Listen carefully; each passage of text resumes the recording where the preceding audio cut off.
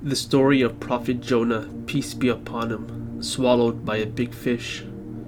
Prophet Jonah, Yunus in Arabic, peace be upon him, was a prophet of God who was sent to call out to his people to worship the one and only God, obey God's commandments, and to stop their evil doing. His people mocked Prophet Jonah, were stubborn and rejected his message, and persisted in their disbelief and wrongdoing.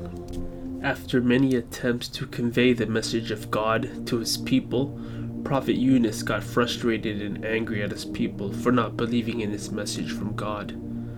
Prophet Jonah, peace be upon him, warned them that a punishment was to come to them in 3 days, and then left his people without the instructions or permission of God.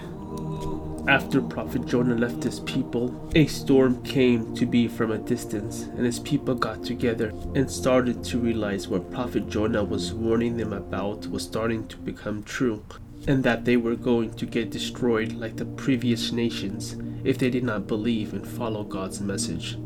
So they believed in the message and abandoned their idols. Allah the Glorious guided their hearts. They realized their mistakes and asked God for forgiveness. Because of this, Allah the Most Merciful spared them from their punishment.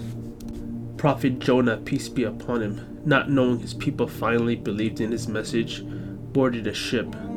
The ship got caught up in a storm that shook the ship.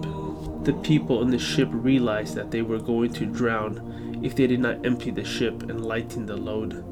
So they threw out their belongings to the ocean. But that was not enough. The ship kept shaking.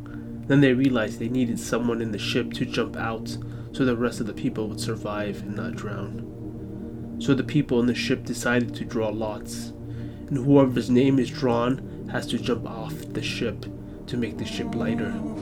Prophet Jonah, peace be upon him, was drawn, but his people decided to try again because he looked like a righteous man and they wanted someone else to jump. So they drew lots again and again. But all 3 times Prophet Jonah was chosen. Prophet Jonah, peace be upon him, understood this was from God, the Almighty, so he jumped off the ship. After Prophet Jonah, peace be upon him, threw himself into the sea, God caused a big fish to swallow Prophet Jonah without tearing his flesh or breaking his bones. Prophet Jonah realized his mistake of abandoning his people without the permission of God. In 3 layers of darkness, the depth of the night, in the darkness of the bottom ocean, in the darkness of the whale's belly, Prophet Jonah, filled with total despair, turned to Allah, prostrated to him, and cried out to him, saying, "There is no deity except you. Exalted are you. Indeed, I have been of the wrongdoers." Prophet Jonah, peace be upon him, acknowledged that Allah is the only deity worthy of worship, and declared the greatness of Allah, then admitted his sin, taking responsibility for his actions. Then Allah the Glorious released him by having the whale spit him out on the shore. Prophet Yunus was feeling sick, and his skin was peeling off from all the acid from being in the whale's belly. He was in a land without any trees.